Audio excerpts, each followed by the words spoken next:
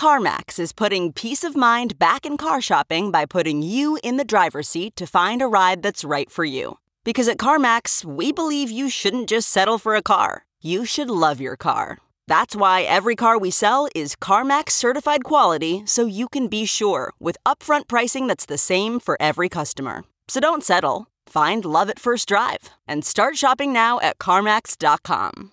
CarMax, the way car buying should be. Okay, picture this. It's Friday afternoon when a thought hits you. I can spend another weekend doing the same old whatever, or I can hop into my all-new Hyundai Santa Fe and hit the road. With available H-Track all-wheel drive and 3-row seating, my whole family can head deep into the wild. Conquer the weekend in the all-new Hyundai Santa Fe. Visit HyundaiUSA.com or call 562-314-4603 for more details. Hyundai, there's joy in every journey.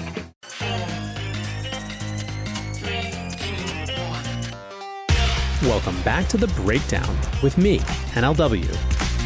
It's a daily podcast on macro, Bitcoin, and the big picture power shifts remaking our world.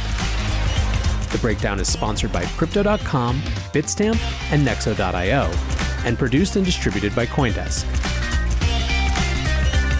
What's going on, guys? It is Thursday, August 20th, and today we are talking about the most pro-Bitcoin politicians in the US. It is that unfortunate season known as convention season. First up are the Democrats this week and then the Republicans next week. And if that gives you the tremors, you are not alone. But to keep the spirit of talking politics, but to maybe bypass the ridiculousness and showmanship we can expect over the next couple weeks, I thought it would be fun to go look at the statements and records of a few of the politicians across both aisles who are actively investing in a Bitcoin and crypto future. So that should be fun. First, however, let's do the brief. First up on the brief today, our reliance on the Fed. So what happened? Yesterday, the minutes of the last Federal Open Market Committee meeting were published, and basically the key line was this one. Many participants judged that yield caps and targets were not warranted in the current environment but should remain an option. What this effectively is saying is that the Fed is not looking at yield curve control right now. And really, I thought that John Authers from Bloomberg did a great job of summarizing the market's reaction. He wrote, "What reverberated with the markets was the language about yield curve control. If many participants don't think it's needed, that is a strong hint that it isn't happening." And a separate sentence told us, "Of those participants who discussed this option, most judged that yield caps and targets would likely provide only modest benefits in the current environment. Not only is yield curve control not warranted, many of them think, but it wouldn't help much if it was attempted. The result was a sudden and sharp correction for 10-year real yields." The Fed might not think that yield curve control is a big deal, but the instinctive market reaction suggests that investors disagree. I may do this op-ed and a couple more as this week's Long Read Sunday because I think the whole thing is great. But more or less, the thing that I wanted to point out is just how closely the markets are following everything the Fed says, even when they said it a month ago, we were just finding out now, and how much they're expecting the full bazooka that has been promised to them to come out no matter what the state of the market conditions is. We're clearly not just looking at a situation where the Fed is there on a rescue mission, but as John Authers put it, as a weapon for stimulating the economy. That's a pretty big difference. Next up on the brief today, China is blocked abroad again. So what happened? Taiwan is blocking streaming services from Tencent and Baidu that had been able to work around previous Taiwan bans. This is the latest ban on some China digital service and is important because it's one of the key issues in the larger conversation of China versus the world, right? You have India, which has made major moves against China in terms of apps like WhatsApp and TikTok. You have the US, where we've been covering the tension between US and China more broadly, and more specifically, the focus on WhatsApp and in particular TikTok, and whether there's going to be a sale to a US company so that TikTok gets to remain in operations. And of course, when it comes to Taiwan, Taiwan is extra dicey because you don't just have this particular data question. There's also the much larger question of the relationship between China and Taiwan in general, which many argue is one of the likely or the potential flashpoints in a big and even military way between the US and China. I think what's clear is that after this year, the genie is out of the bottle when it comes to China's data and internet practices, and it may very well be that the world starts to bifurcate itself into those who are willing to deal with it and those who are not. Last up on the brief today, jobless claims. So jobless claims rose 135,000 initial claims to 1.1 million this week. That's up from last week and up from the week before. We had seen a small decline finally over the last couple weeks that had reversed a trend of increasing, but this just flips it back again and is obviously a real bummer to see. When it comes to jobless claims, we're dealing with, as we're seeing, incredibly messy data. We're dealing with the new issues of parents who feel like because of school issues and school care, they can't go back to work. And we're dealing with this very strange in-between unemployment regime where some payments are ending, new payments are being proposed, and what it leads to is just a very unstable, rocky moment for a lot of people's lives.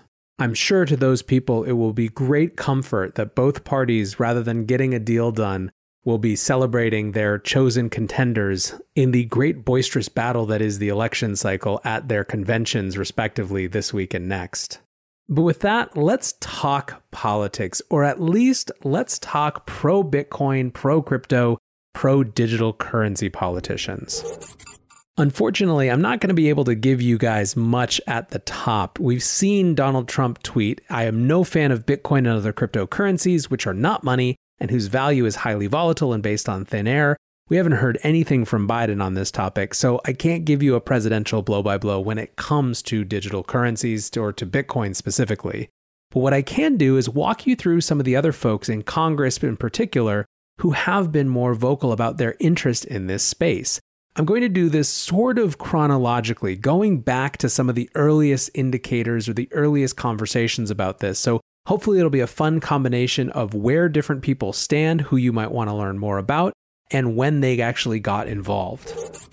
So first up is Thomas Massie, a Republican out of Kentucky, and I thought this was incredibly cool. In a Bitcoin Talk post from August 2nd, 2013, Massie was mentioned. So here's the quote. "At a libertarian convention that was attended by a few friends of mine, I was told that there was a panel of libertarian congressmen, and during a Q&A, the question was asked, so if we got rid of the Fed, what will we replace it with? Congressman Massie's response was Bitcoin. Massie is quite an impressive guy. He's an MIT-educated engineer and lives in a solar-powered home that he built himself. As far as I know, this may be the first public endorsement of Bitcoin from a member of the US Congress."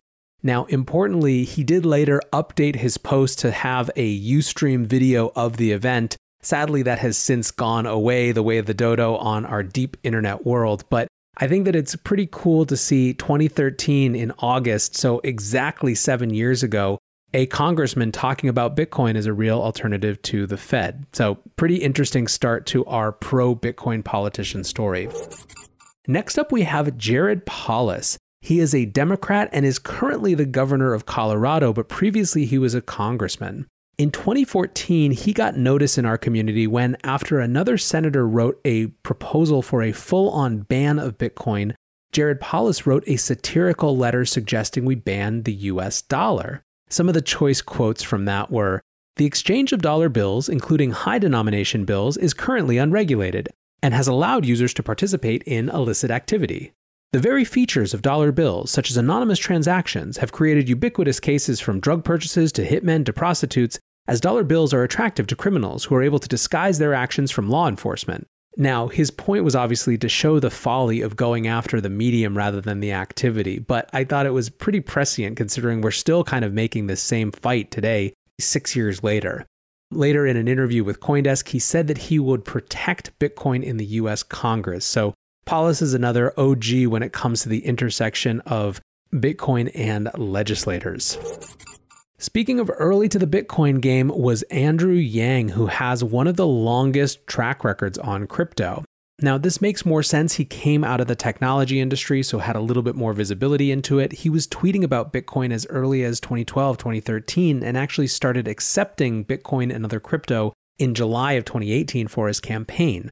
Now, right before the surprise performance that he had at the Iowa caucus this year, He had this conversation with Joe Weisenthal where he basically argued that Bitcoin couldn't be impeded even if we tried. There's a lot of people who are like really big cryptocurrency fans, for example, who have, they love Andrew Yang. And when I talk to them, they're like, yeah, ask him about crypto.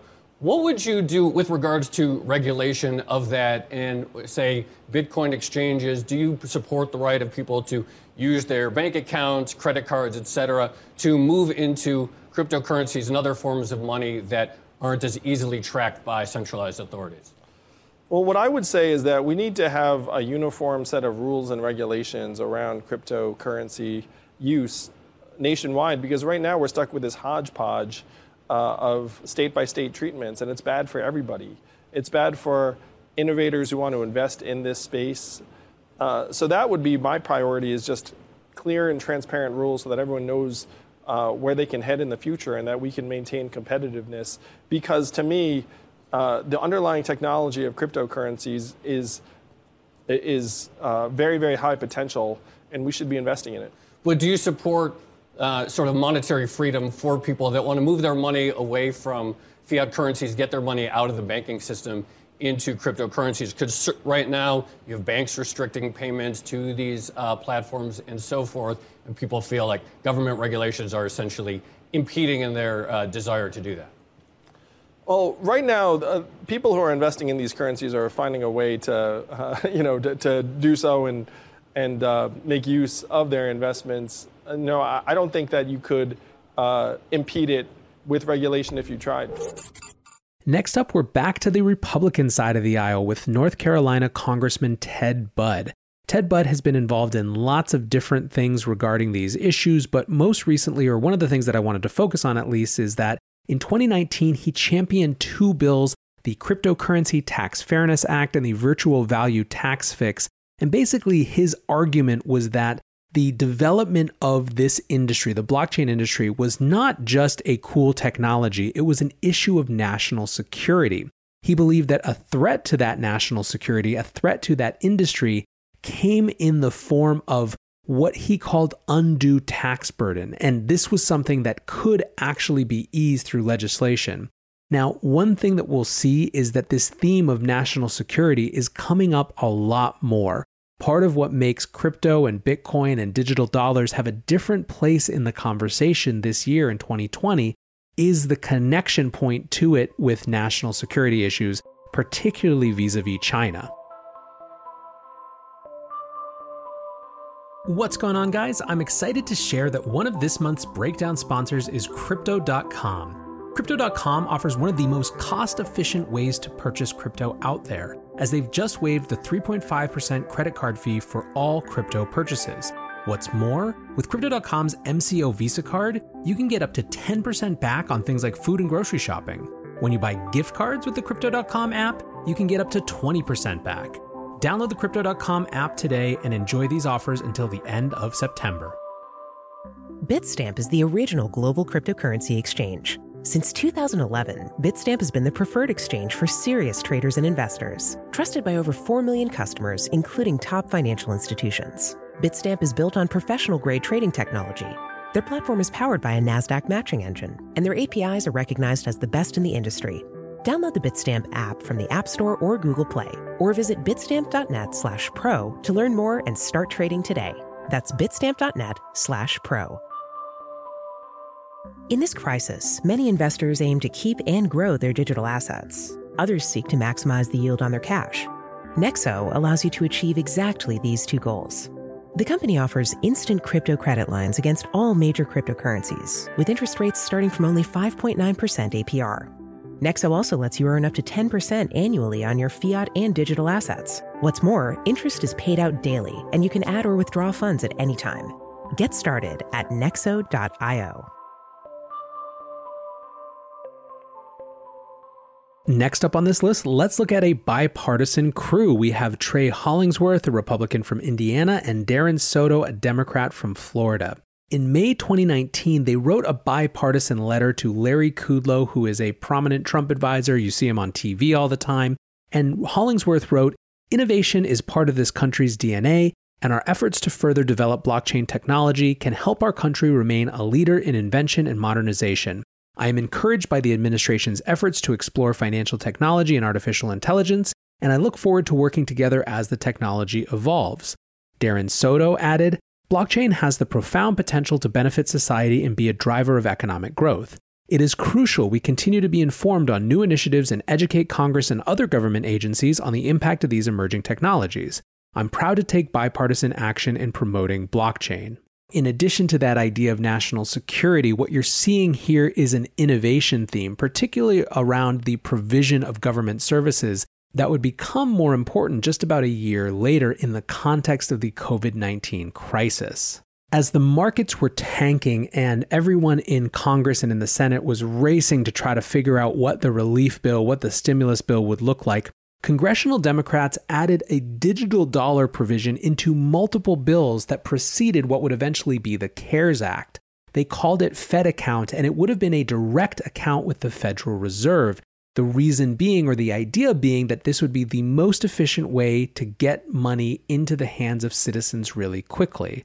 Now, there are a huge number of problems with that sort of model, in particular the questions that it brings up about the relationship between the Federal Reserve and commercial banks and consumers, and ultimately consumers and the Fed. Right now, it is a relationship that is mediated by those commercial banks, and this would effectively cut them right out. There are also other implications in terms of the ease with which the Federal Reserve could then just go into your account and pull money out, right? It isn't just a one-way street. So this was never really likely to get through, and certainly didn't, as we know, when the CARES Act was finalized. However, it was an interesting and important moment that elevated this to a national conversation. Related, when the CARES Act was passed, 11 members of Congress wrote a letter to the Treasury Secretary suggesting that he use blockchain on stimulus payments. The letter was spearheaded by Congressman Darren Soto, who we heard from before, and who, by the way, is all over the place as the co-chair of the Congressional Blockchain Caucus, as well as another co-chair, Tom Emmer, who we'll hear from in just a minute, and Congressman David Schweikert from Arizona. Additional signers include Ted Budd, Warren Davidson, Tulsi Gabbard, Anthony Gonzalez, Ro Khanna, Ben McAdams, Bill Posey, and Stacey Plaskett. For those keeping score at home, that's 7 Republicans and 4 Democrats. Let's actually talk about Stacey Plaskett for just a minute.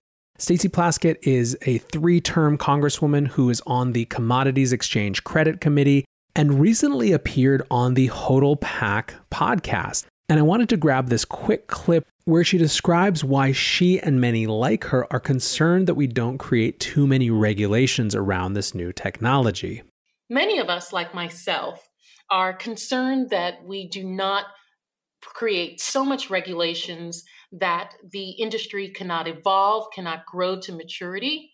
And so I'm interested, like some of my colleagues, in creating a sandbox regulatory framework, the same that's in London, which allows those who are involved in it to have some leeway, have some flexibility in being engaged in developing the area, while at the same time having some regulatory oversight to ensure that bad actors or great fraud or even unsuspecting or injuries that others would not even necessarily be consciously trying to do don't take place. And so, there's still a lot of debate going on as to what exactly that's going to look like. And so the discussion is going on in Congress right now. By the way, if you like that, definitely go check out hodlpack.substack.com. They've been doing this series of interviews around crypto in Congress that are absolutely great.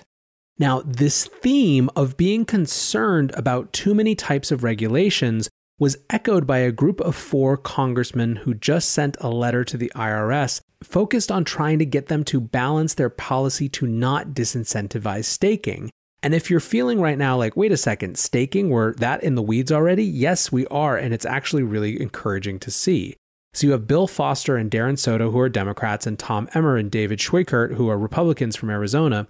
And basically in their letter to the IRS commissioner, they all express concern that, quote, the taxation of staking rewards as income may overstate taxpayers' actual gains from participating in this new technology. I think it's wildly encouraging to see this level of discussion rather than just the very broad-based this is important for innovation and probably could be a national security thing. I mean, this is getting into the weeds of how to look at policy. So it shows you in some ways how far this has come even at the highest levels. Now let's talk about Tom Emmer for a minute, the Republican congressman from Minnesota that we mentioned before. He is the chairman of the National Republican Congressional Committee. He has been on the Pomp podcast. And when the whole Twitter hack happened, he tweeted out, "Bitcoin isn't the problem. Centralized control is." Tom Emmer is one of the most thoughtful and informed people in Congress when it comes to this issue. And in fact, next week is leading the first, quote, cryptocurrency town hall, saying this: "The United States has always been a world leader in technology and innovation. The development of cryptocurrencies and blockchain technology are the next evolution of innovation that will permeate every aspect of our society. We've worked hard to educate federal officials, elected and unelected, on the importance of creating a regulatory and legal environment that allows these new technologies to take root and thrive. This event is designed to keep cryptocurrency, blockchain technology, and all of the innovations in this space at the forefront of the discussion as we head into the election this November." That conversation will have Jeremy Allaire from Circle, Brad Garlinghouse from Ripple, people from eToro, Block, BitPay, and is done in conjunction with the Chamber of Digital Commerce. Now, if you're saying to yourself, okay, we've heard a lot about quote unquote cryptocurrencies and digital currencies and blockchain technology, but what about Bitcoin? I want to roll out or close with a couple folks who are clearly thinking with that level of nuance and degree of detail. First up on that list is Cynthia Lummis. Cynthia is a former U.S. representative for Wyoming who is currently running for U.S. Senate. She has been in Bitcoin since 2013 after buying on a tip from her son-in-law when it was only $320.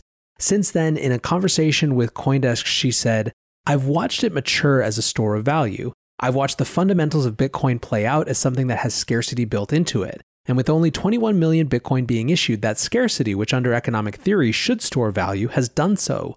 The more I watched it since originally buying, the more I've come to believe that those overarching economic principles that underlie Bitcoin are playing out the way that one would hope and expect they would. As a person who's always looking for a store of value, I'm impressed with that. I'm a budget, debt, and deficit hawk. I've watched us print money and avoid the scarcity principle by printing more and more money and watching the value of the dollar decline as a result of that. Alternatives to fiat currency are ready for prime time. This is the 21st century. Fiat currencies may be on the decline, and I believe that cryptocurrencies may be on the uptick." Now, the good news for people who want someone who speaks like that about Bitcoin in the US Senate is that Cynthia has just won her primary, beating out 9 other Republican candidates, and is looking good for the general. Next up on our Bitcoin-specific list, and the penultimate person that we're going to look at today, is Warren Davidson, Republican congressman from Ohio. Warren Davidson is well known for having co-introduced the Token Taxonomy Act, and he was recently on Laura Shin, and I want to quote him actually kind of extensively because I thought it was really interesting. "I took an interest in Bitcoin early on because in manufacturing we had a lot of international payments, and it has all of the payment system problems that people recognize. So you would wire transfer money, and early on it was really clunky because you couldn't wire directly to China. So you'd go through Hong Kong. It was very inefficient, and that led to an interest in things like DigiCash. So when Bitcoin came on the scene, you say, oh, this really is a pretty elegant solution, pretty neat idea." What I think is so relevant about that is that it's clear that Davidson has both a longitudinal perspective over time, but also a personal business use case sense of why this is important from an actual applied global payments perspective. That said, he also has an understanding of the theory and where Bitcoin fits in the context of US stimulus and US money printing. In that same interview, he said, "The modern monetary theory, people believe that if you have a central bank, you can just keep printing money. That's not what history shows, and frankly, the logic of it is that you can dilute the value of everyone's money and there's no consequence for it, and that's completely irrational." So people in the crypto space, and obviously the Bitcoin fans, will see the fallacious argument for what it is. But I think if you had Bitcoin as your national currency, you would see the lack of flexibility that it would provide for a central bank in a situation like this. I view Bitcoin personally kind of like digital gold versus a true currency. I think it's a great store of value. I don't own any personally. I think given the role and how vocal I have been as a legislator about the crypto space, that it would be inappropriate for me to do so, though not technically a violation of the rules.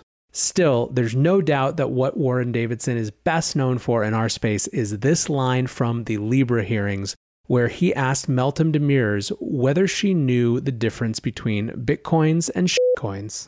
Highlighted a lot of background information about Bitcoin and about the immutable distributed ledger and the benefits of that, decentralization versus centralization. A lot of people in this space will use a phrase that you may be familiar with. There's Bitcoin and then there's shitcoin. It's from those same hearings that our last featured person on the U.S. politicians who are pro-Bitcoin list comes from, and that is Patrick McHenry. McHenry is a congressman from North Carolina and is the ranking Republican on the House Financial Services Committee. He has been, of almost any politician, the most fluent and clear-headed about the difference between all of these things which get lumped together as cryptocurrencies or digital currencies, saying on Laura Shin that, quote, "I think Libra has opened a lot of new people's eyes about the value of cryptocurrency. Libra is not cryptocurrency, however, and we need to stop lumping it together with very real, very important projects that are out there like Bitcoin. I think when you're taking a truly decentralized long-term store of value and a belief in a system, not a belief in a government or governmental entities, I think cryptocurrency has enormous value separate and aside from digitized fiat currencies." This clear-eyed understanding was on display in his statements at the Libra hearing, and I want to close with this one line that he shared, which has been something of a rallying cry ever since he said it. Change is here. Digital currencies exist. Blockchain technology is real. And Facebook's entry in this new world is just confirmation, albeit at scale. The world that Satoshi Nakamoto, author of the Bitcoin white paper, envisioned, and others are building, is an unstoppable force. We should not attempt to deter this innovation, and governments cannot stop this innovation. And those that have tried have already failed. An unstoppable force.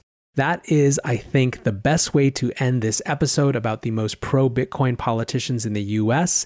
Whether they are pro-Bitcoin now or they're going to fight it tooth and nail, I believe, like McHenry believes, that this is an unstoppable force. And I think that as crazy as it might be along the way, we're going to see a huge number of people come to see Bitcoin specifically and the larger world of digital assets that it heralds as something not to fight, but as something to embrace for the huge potential it brings.